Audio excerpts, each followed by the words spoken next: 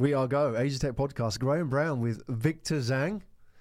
Victor Zhang, co-founder and CEO of Alpha Wallet. Yes. Victor, welcome to the show. Thank you. Nice to meet you, Graham. It's nice to meet you too. Where are you from originally? I born in China, but spent the past around 13 years in Australia, Sydney. Right. And then we decided to do this startup. We moved the whole team from Sydney to Singapore last year. Good. So you're multinational. No, I'm still holding Chinese passport. Okay. But I mean, you've lived all over. You went to college in Australia, right? Yes. So, okay. I did my Master of IT degree. Yeah. Where are you from in China? Northeast part. It's the place called Harbin. Yeah, I know Harbin. Yeah, which is close, very close to Russia. Yeah.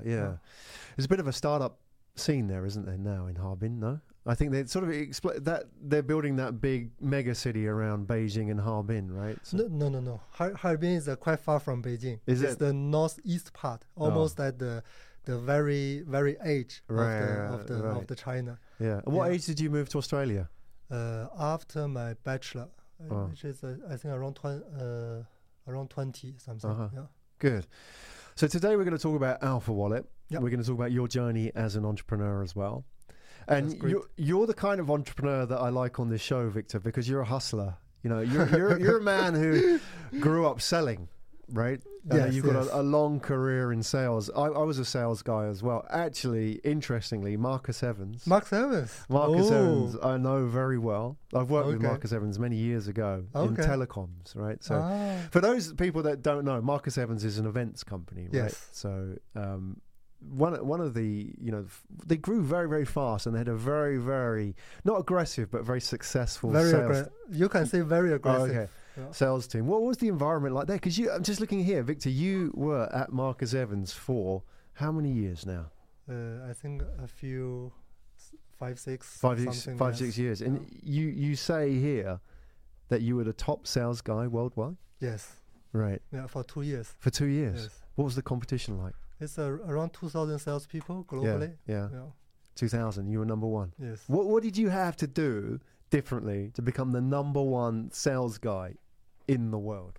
I think for sales, sometimes it's more like a number game. Yeah.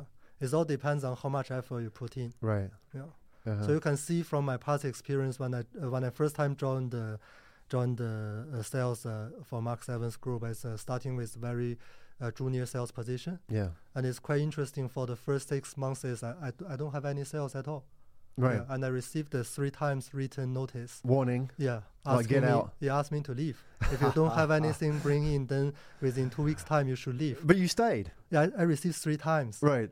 But the reason of they didn't kick me off, and also I didn't resign, because they didn't kick me out because I'm working very hard. Yeah. If normal people, they contact, because I begin is cold call. They make 100 cold call a day, then I make 200. Yeah. So that was your strategy. If the guy on the desk sitting next to you was making 100, you were making 200. Yes, you did 200 cold calls a day? Yes, that is the beginning. Actual calls or actual conversations? Actual calls. The conversation around they have a KPI. Normally it's 20 conversations need to make at least. They're your numbers. I always have to try to double it. 200 a day. Yeah. How was that as an environment? It's tough. It's a very tough sales role. Yeah. But I have a principle. That is, since I'm very young, I never fail on anything. Yeah. So I cannot afford this kind of failure. Yeah. So I have to keep it going. So that is why after 6 months, I bring in a record deal for the whole Marcus Evans Sydney office. Mm-hmm. And starting from that point, it seems like I found the right way to do this kind of job. Yeah. And then it's just all the way good. The rest is history, yes. Right?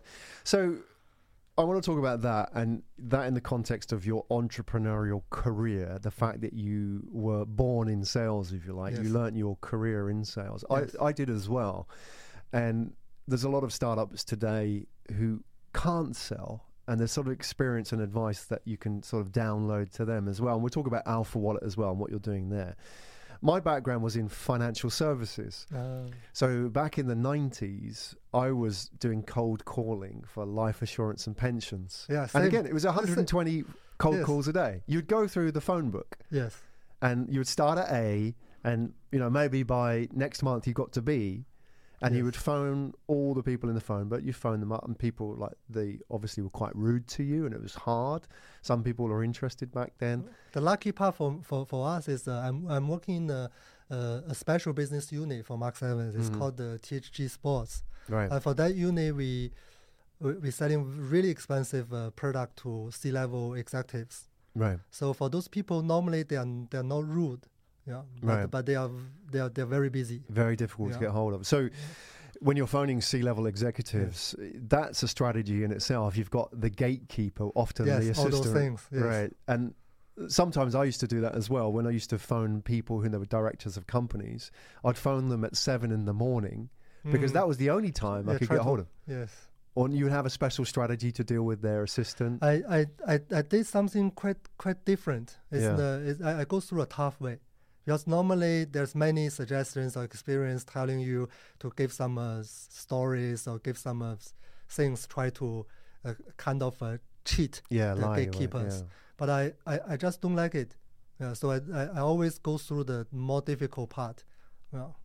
So it's either I tell them exactly the truth, or I will try to make the gatekeeper from the very beginning already feel, although I don't tell any stories, but they already feel I'm also another a very important person from a very important company. So when they heard my voice, they just put me through directly.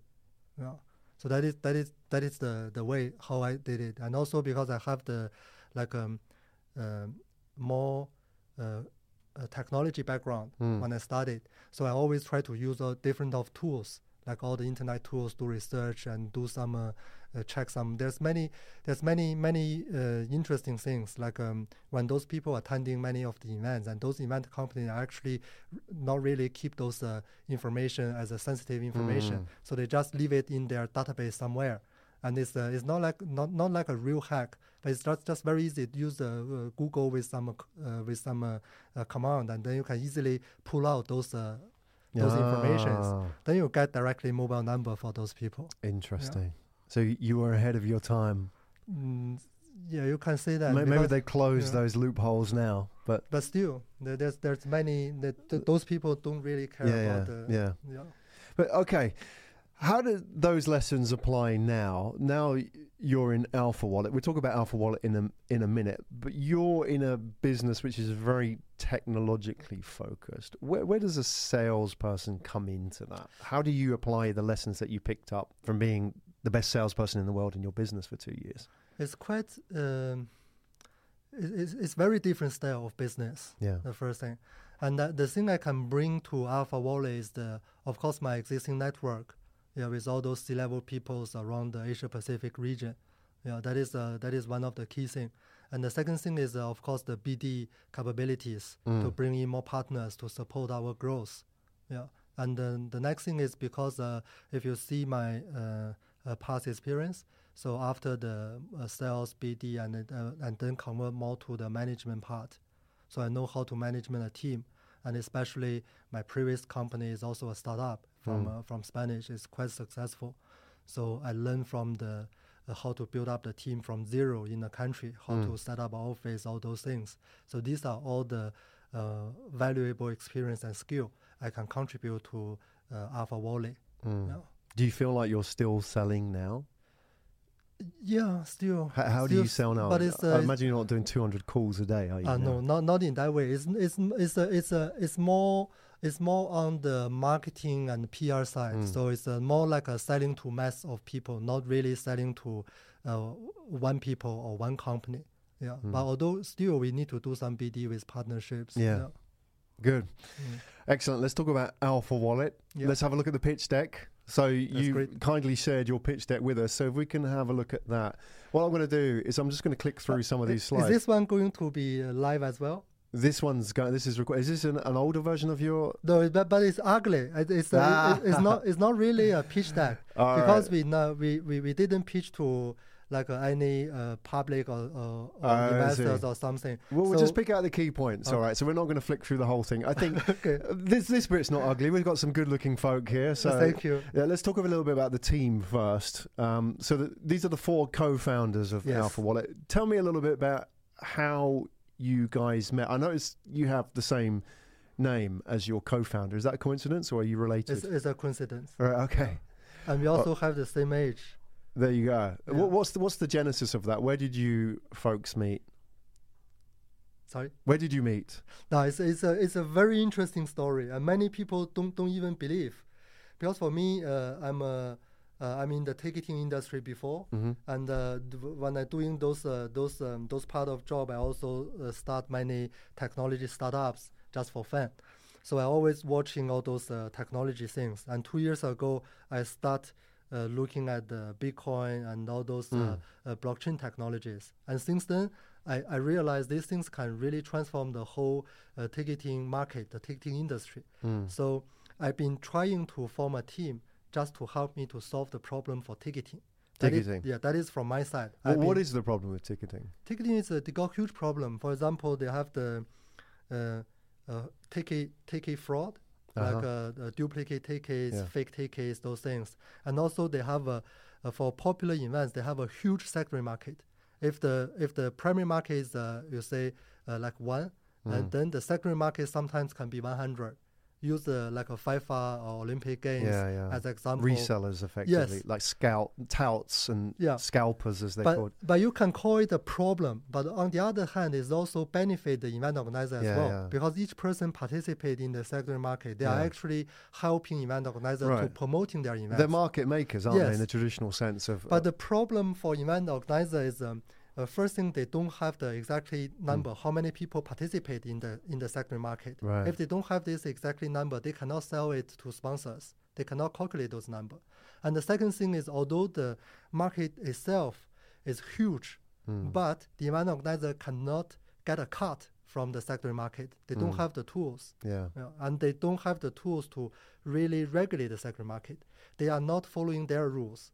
Although they can write some words on the ticket saying, okay, this ticket you cannot resell. If you resell, you cannot put on margin, but no one will follow it. You can't enforce it, can you? The guy, even in the parking lot outside, could be selling those tickets. You can't enforce it. All right, well, we'll dive into that in a minute. The team itself, where did they come from? So yourself it's very interesting. So I've been looking for people doing blockchain, and my co-founder, Wei Wu Zhang, who is the CTO, and he used to work for the Commonwealth Bank, which is the largest finance institute.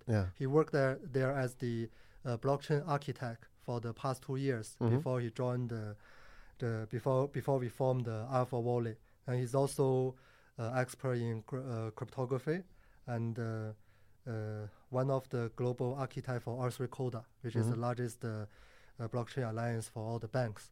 So you have a strong technical background. And for the other co-founder, James Brown, he's used to be the chief engineer for blockchain team in CBA as well. The other 3 co-founders, they are all from CBA. And James Brown is a very experienced developer. He has been doing development for the past over 20 years. And one of the things is interesting is he used to write the compiler for PS3. And that compiler actually over 60% of PS3's game is running through his compiler. Really? Very, very, very technical person. And another guy is an interesting guy. Is the youngest guy in our team. Born in 1993, James Sangali. And he's holding three countries' passport. Switzerland, Netherlands, and New Zealand. And he got the... he can go to the college. The college accept him, but he used all the education fund he's got from his family to buy Bitcoin. Right. And after that, he had been traveling around the world, around 20 countries, just to promoting Bitcoin. He's a kind of a crazy believer at that time. Well, you need that, right? You need those people who are passionate about it, right? They believe it because they have to go and sell that to the wider public, don't they? Okay. And after that, he go to Australia, and Wei Wu Zhang recruit him into CBA. That is a very special. CBA will be in the Commonwealth Bank of Australia. Commonwealth Bank of Australia. It's the biggest bank. It's a very special recruitment because he don't have a college degree. And recruit into CBA, join the blockchain team. Starting package is 200,000. So it's kind of amazing life he have.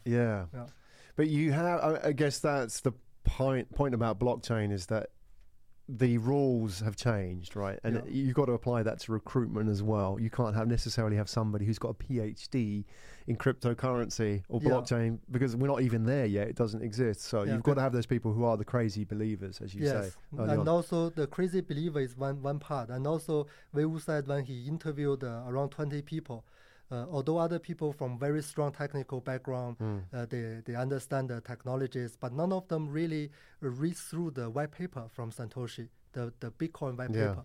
And this young man, although he's not have a very strong technical background, but he's spending a lot of time and he really reads through the paper. And he get the point, he understand, he learned it by himself. So that is the very impressive part why Wei Wu decide to recruit him. So after he joined the CBA, then he become like a student under Wei Wu and James Brown. He learned all the things from these two guys and then start working together. And now actually our first protocol, which is published in March this year, and the document is written by James Angali. He's already already one of the best people in writing smart contracts as well. And the one who didn't go to college for that. So there you go. There's a lesson in that, maybe. So that is the background for the people. Okay, good. How we met is I sent the first message to Wei Wu Zhang, which is last November, and that is on Wednesday. And after, and then Wei Wu asked me, what kind of blockchain project are you looking for? This is when he was at CBA? Yeah, he's still with CBA during that time. So I asked him when, I told him I want to use it on ticketing, and that is on Wednesday. And on Saturday, he fly to Singapore to meet me. During that time, I'm in Singapore. He fly to Singapore to meet me, and then we spent 2 days, the weekend, at a hotel just to chat with each other. My wife even warned me, you only know this guy 3 days, less than 10 conversations, and you are going to meet him. And he said he fly from Australia to meet you. It's kind of crazy. You need to be careful. Did you think it was crazy? I think it's crazy. But did it feel right or wrong? But I didn't feel right or wrong. But I see it as an opportunity. If you don't catch it, then it will lose. So it's no matter what kind of things I need to, what kind of risk I'm going to take, I want to take the opportunity. Okay. Good. Well, that's a very interesting background. I want to fast forward, if we may, Victor, to your case study, because this will help people understand what it is that you do. Can we talk a little bit about your case study here? That is you can say it's Alpha Wallet's case study, but on the other hand, it's actually developed by this company called Shanghai Sports.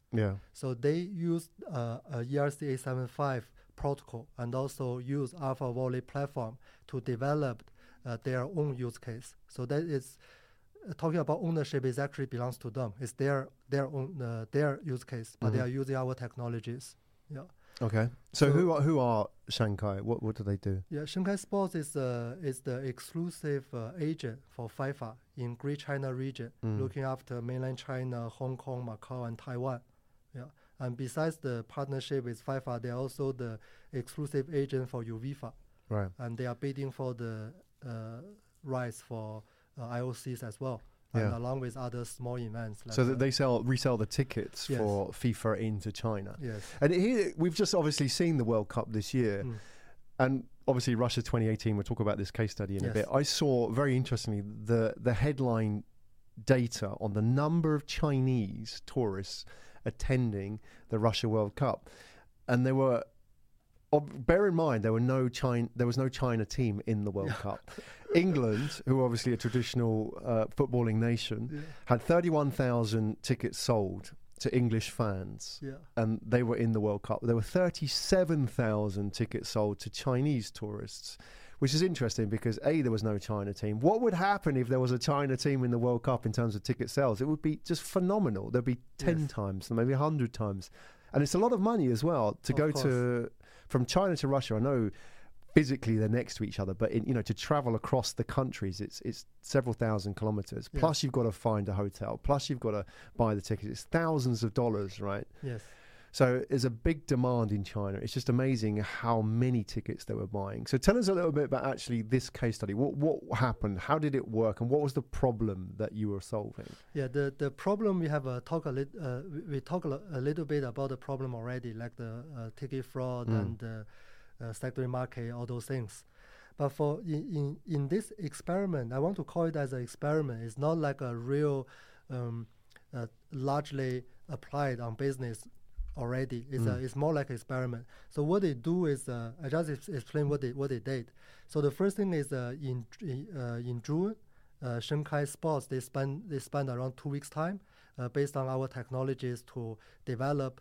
The first thing is they deployed one smart contract under the ERC 875 standard, put it on Ethereum network, and with that smart contract they issued 200 non-fungible tokens. And each of the tokens are representing one unique seat for one match, for one FIFA match. That is one thing. And on the other hand, they develop a small ticketing application inside Alpha Wallet platform. And that ticketing application can transform the token to display it as tickets. And it can be transformed into a dynamic QR code, changing every certain second, working offline as evidence to check at the gate, and they can go in. So this is the things from the technical side, what they did. And after that, on their website, they publish an announcement telling all their customers they are going to do an experiment to test the blockchain solution for ticketing to see whether they will face any problem and how it goes. Right. And in terms of the operation, what they do is they randomly select 50 users because they have a website to sell tickets. They just randomly pick up 50 users from the 50 consumers, real consumers, no idea about blockchain, no idea about technology, just want to go for the game. Randomly pick up 50 people. So those 50 people, instead of receiving traditional paper tickets, they give them a choice to choose whether you want to go through the traditional way or you want to experience a digital ticket solution. Right. They didn't mention about blockchain, just ticketing. Yeah. Okay. So what would that be? In what format would that digital ticket look? In the email, it's a link. Yeah. We called it a magic link. So if the user, actually there's only 28 people choose to use the digital solution. Yeah. So those 28 real people are actually using the blockchain tickets, watch the game. So in the email, it's a link. We called it a magic link. That is developed based on the technology ERC 875. Yeah. And when people click that link, they open up a landing page. That page tell them what is inside the tickets. And also the second step is if you want to import the tickets, you need to download one application. That application is called the Alpha Wallet. And after you download it, then you just copy the link again. You open the wallet. The wallet will speak to the smart contract and import the tickets. Right. And once it's inside your wallet, do you want to have a look? Yeah, let's see it. Let's see it. Have this one. Okay, maybe if you can hold it up to the camera, maybe we can see if that will work. Very quick. Yeah, let's have a look at an example. Yeah.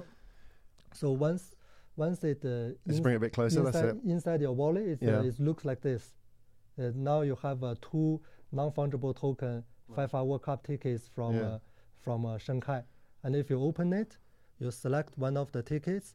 If you select redeem, I want to redeem this one. You can see this is the real tickets. Although it's expired already, the category is the match club category, and I think it's the first match. It's the match 63. That is the almost close to the final match, and that is the this is the third place match. That is the loser from group game 61 and against the loser from. So that'd be England, Belgium. Yeah. Right. Yeah, and the event date is on 14th of June 2018. Right. And if you click redeem, what happens is transformed to a dynamic QR code. QR code. All right. Would that be the same QR code if they weren't to use this solution? The reader on the other side at the stadium, they would have to have a reader of the QR code, right? Yes. So that would just be the same system you're plugging into there, right? Yes, but the thing they do is Shanghai have a special people at there. They read the gate and then they still use then they give them the physical ticket. They still use the physical tickets to go in because we cannot convince FIFA to change the facility at the venue. Right. So it's just FIFA doesn't have electronic readers of tickets at the venue. No, but but they are reading different format, not reading this format. Yeah. They won't do integration with us because it's like an experiment. They cannot afford any problem. Right. So what did you learn from that experiment? Because it was a very real world experiment, wasn't it? You weren't just kind of testing like 10 blockchain enthusiasts. You were testing it very much in the wild, real people in a very dynamic situation with, crowds, a lot of tension, stress as well. What did you learn? The first thing we learned is the conversion rates is okay. Because in our imagination, we send out 50 those invitations, probably only 5 or only even less than 5 people were really using this this digital solution. But actually there's 28, which is quite good. So that means the people are okay to download an extra app to experience something more advanced, to experience something new. This is the very positive part. Yeah.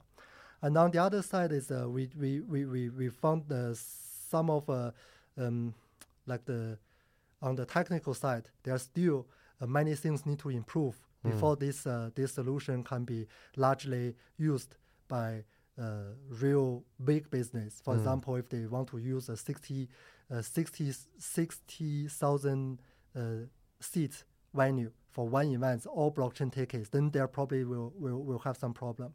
So for example, now if you receive the link, you click import, it's not instantly displayed because it need to be confirmed by the block. So normally, as this one is developed on Ethereum blockchain, normally it will take around like 7 seconds to 20 seconds, and then it will display. This experience is very different from the traditional internet services. On internet service, when you click, you want to see it immediately. If it asks you to wait 7 seconds, I will delete it. I won't use it. So for example, these kind of things still need to be improved. Right. But it's interesting to hear that you understand that and you know that and you're sharing that as well, rather than everything's perfect. Not perfect. Exactly. No. So I want to ask you, we've identified what the problem, the challenge is with the ticketing world, right? And in that world, you have some very big players like Live Nation or Ticketmaster, for example, and you have individual organizations like FIFA or the Olympic Committee, IOC, for example. Now, if you to add blockchain to that, where is that push going to come from in solving that problem? Is it going to come from these large organizations? Is it going to come from the venue organizers, or is it going to come from a platform who may use your technology? Who's going to really champion this and drive blockchain in the ticketing and event space? Event organizer. So who would they be? What sort of big names? Event organizer like FIFA, IOC, and each like a soccer games team. All those event organizers who really own the events, who organize the events, not those people who, not like those selling platform. For Live example, Nation or Ticketmaster. Live Nation is a different case because Live Nation themselves, they are event organizers as well. They organize many those musical, culture related events. So they are both event organizer and ticket selling platform. So they own almost the whole ecosystem. But the key benefit is for event organizer and the end consumers, not for the middle part. Right. And the event organizers as well are very strong brands, consumer brands. So they have the trust of the consumers. For example, if you went to an Arsenal or a Manchester United or a Real Madrid, for example, are those the kind of people that would want to use this technology that you could sell to? There is no middleman in that. You would go and sell your technology directly to them, or how would that work? Because for just clarify one thing, for the ticketing use case, it's just one experiment we've done with the one external partner. We are not focusing on ticketing as a business. And after we done this experiment, that's all. We just fill in a report to show the to tell the world we have what we have learned and how you can use this, and then let other people decide whether they want to go deep on this use case or not. Because for us, we only focus on the protocol and the Alpha Wallet platform. We focus on these two layers, not on the use case layer. Right. So that's one scenario, one use case. What are the other use cases that this could apply to, so people understand it, not just in the context of the technology, but where would this touch everyday lives? There can be many use cases. But before that, I want to answer your previous question. So why the event organizer, they want to use this kind of technology? What is the benefits? The key thing is, as I mentioned, the first thing, all the transactions on blockchain, they can calculate exactly number, how many audience they have covered, and they can convert this number into their revenue. And this is not the most important thing. The second important thing, the most important thing is now they finally got a whole set of tools. They can preset all the rules for every single tickets, how they want these tickets to be transferred, to be traded, to be resold. They can write all those rules inside the smart contract itself. Then later, no matter who want to participate in the market, they have to follow these rules. Give you some sample of the rules. For example, these tickets can be only transferred once, only transfer one time in the rules. Then it have to be transferred in that way. Right. That would stop resellers, right? Yes. Selling it for a real premium on the, like when the supply is short, for example. The key thing is not to stop the reseller, is to create a market which is every participant, not only reseller, primary sellers, they all following the same rules. No one can overcome the rules. And another rules, for example, when this ticket is selling to another person, the transaction revenue, part of it will automatically go back to the event organizer. Right. And they can even make a more complicated rules. For example, if you add $10 on it, then $5 go back. If you add $20, then $10 come back. If you add $100, then $90 go back to the event organizer. If you add $500, okay, the transaction failed. It cannot be processed. But they can set all these different rules and overrides and so on. They can do all that in the contract. Yeah, in the smart contract. That is the beautiful part of the smart contract. Of course, someone may argue, what if I just gave my private key to other person?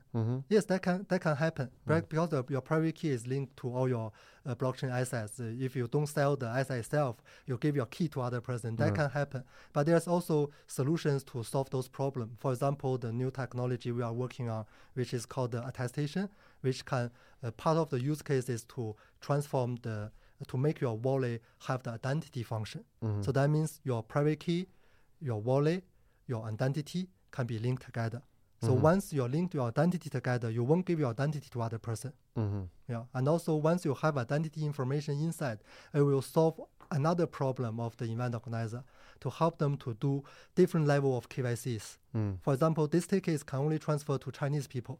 That tickets can only transfer to Singapore people. Where would that actually be an issue? Where would somebody actually want to impose that kind of restriction?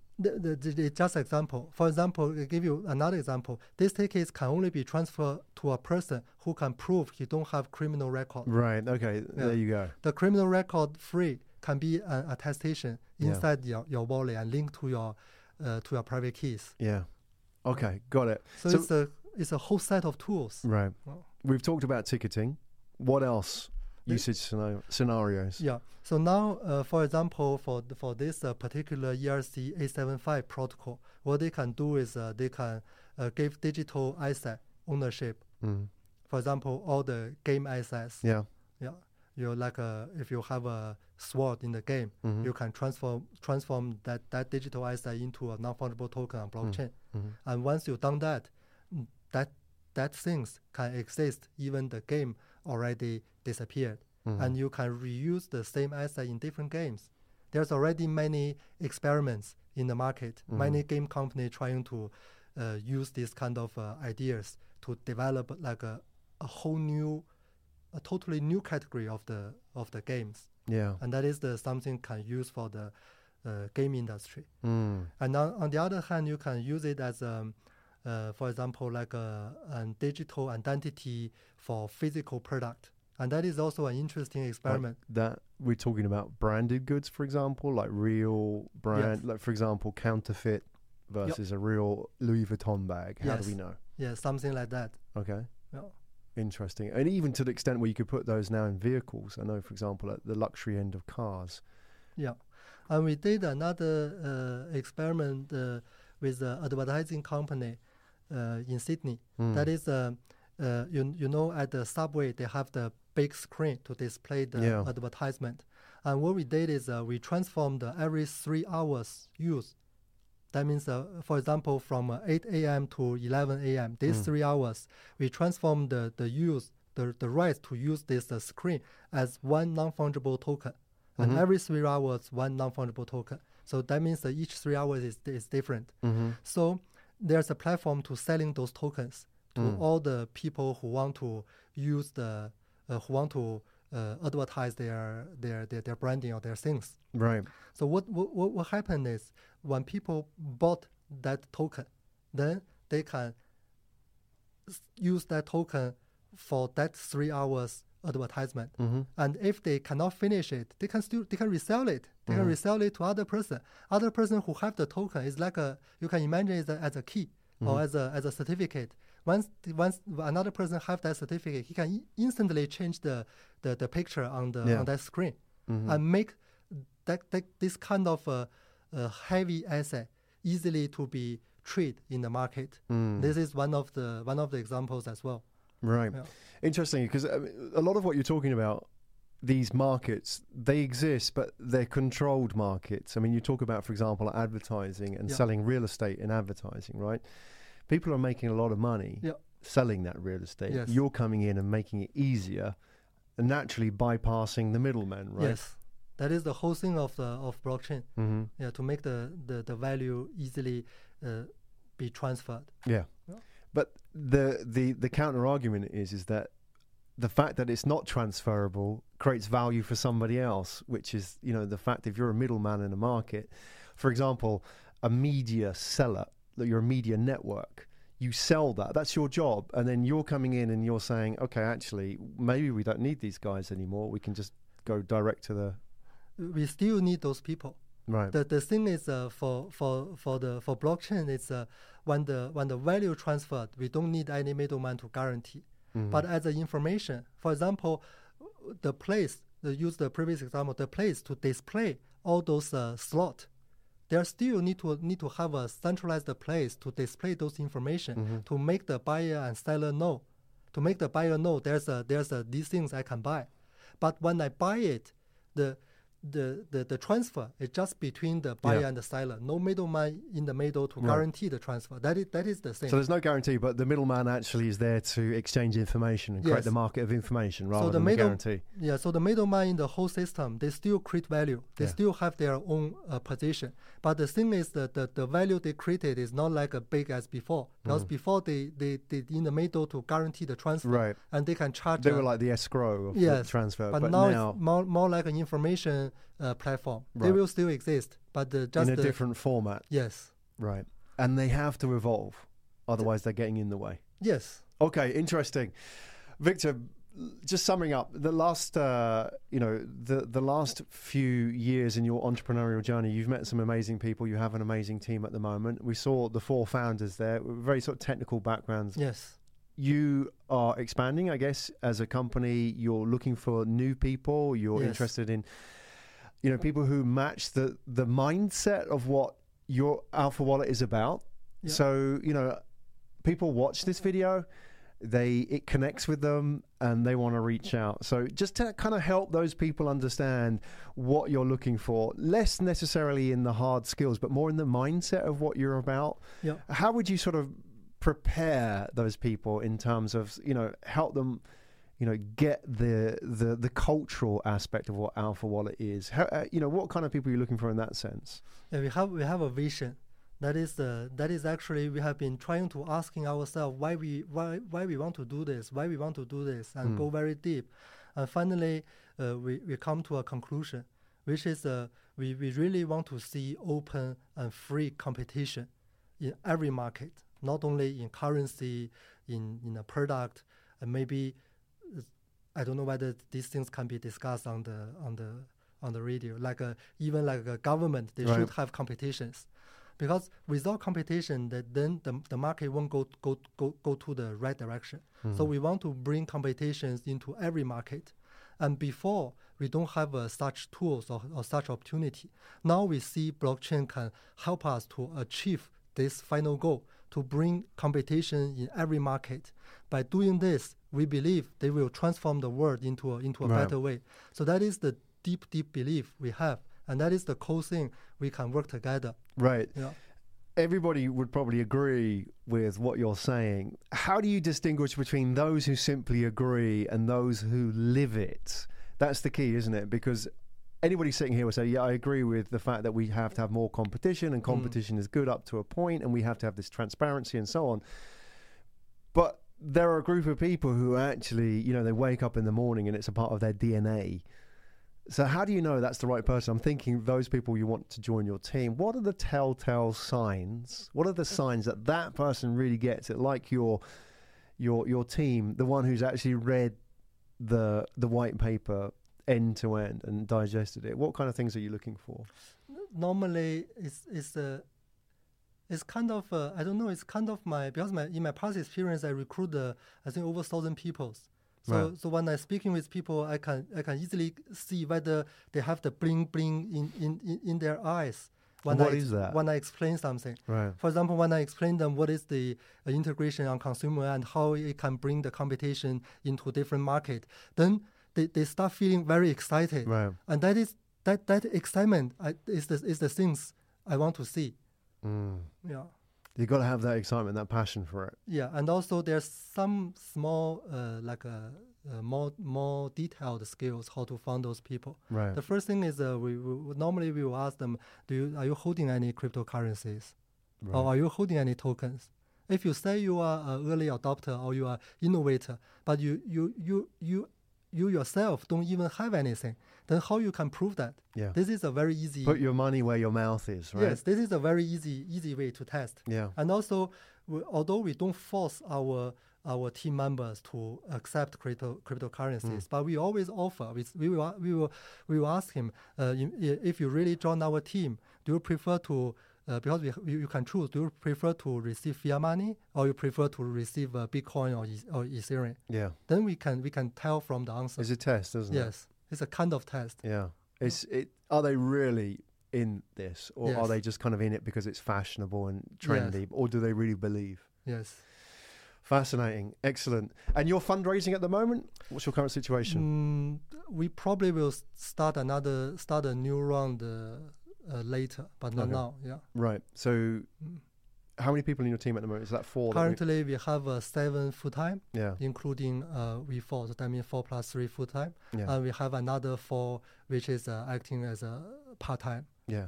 And just out of interest, if somebody wanted to be part of your team, do they have to be technical? Could they be passionate about blockchain and Bitcoin? No, not have and to not, be technical. not understand what the hell is in that Satoshi paper? Yeah, because we have as a company, it's not like a lab. We have a different part of business unit. Of course, for the developer side and for the technical side, you have to have the certain skills. Otherwise, it's impossible for you to take the task. But on the other hand, for example, we very focused on developer community.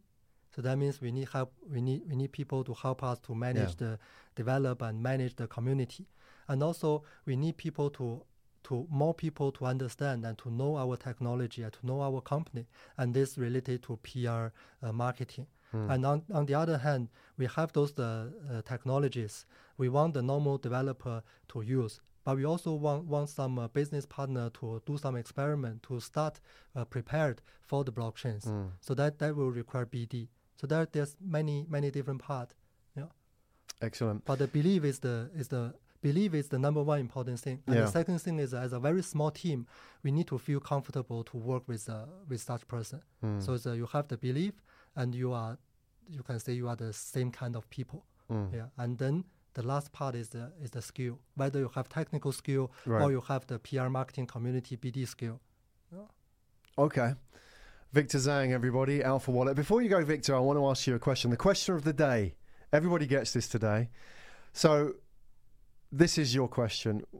What advice would you give to your 18-year-old self? And before you answer that, can I ask you how old you are now? Because I'm 46, so I don't feel ashamed of sharing my age as well. I born in 1982. 82, so you're 36. Yeah. So half your age. What Yes. advice would you give to your 18-year-old self, Victor? Whoa. Play less computer game. learn more. Really, learn some real knowledge. Right. Yeah. But you have you playing the computer games got you here. But it's, I consider it's too much. Right. A bit too much. If I go back to see, I can see I'm wasting so many opportunities. I'm wasting a lot of time. Wasting a lot of times. Mm. Yeah. So if I can go back again, definitely I will learn some real knowledge. Yeah. Can be really benefit for what I'm trying to achieve, what I'm trying to do now. Right. When you were 18, did you know you were going to be an entrepreneur? No idea. I start with a very traditional Chinese culture. Yeah. In that culture, it's like for the age like me, our generation.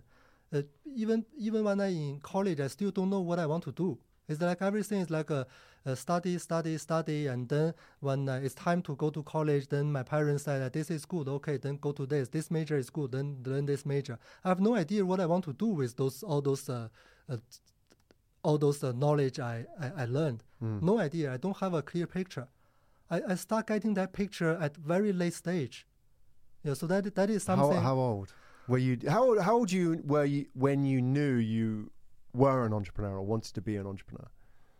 I think around 30. 30. Yeah, around 30. Before I just try to make a lot of money. Yeah. Yeah, and after that I will start thinking with all those money what I should do. There should be something more, and also I want to achieve more. I want to really see there's something happened because of my effort, and that thing not only happened in a small group like my family. I improve the living standards. I want to increase it. Yeah, maybe in a large group of people in a country or in the world. That is something I want to achieve. Is that what motivates you when you get up in the morning? Yes. Like I mentioned, the open and free market will definitely transform the world to a better place. And now, since we have these technologies, although it's not ready, it's far more than ready. Many people say blockchain can be used for this, that. No, it's very, very early stage, I can say. Although it's at very, very, very early stage, I want to be involved. Maybe later we failed. We are not the one who really create this effect for the globally. But I want to be part of it. At least I have to catch this opportunity.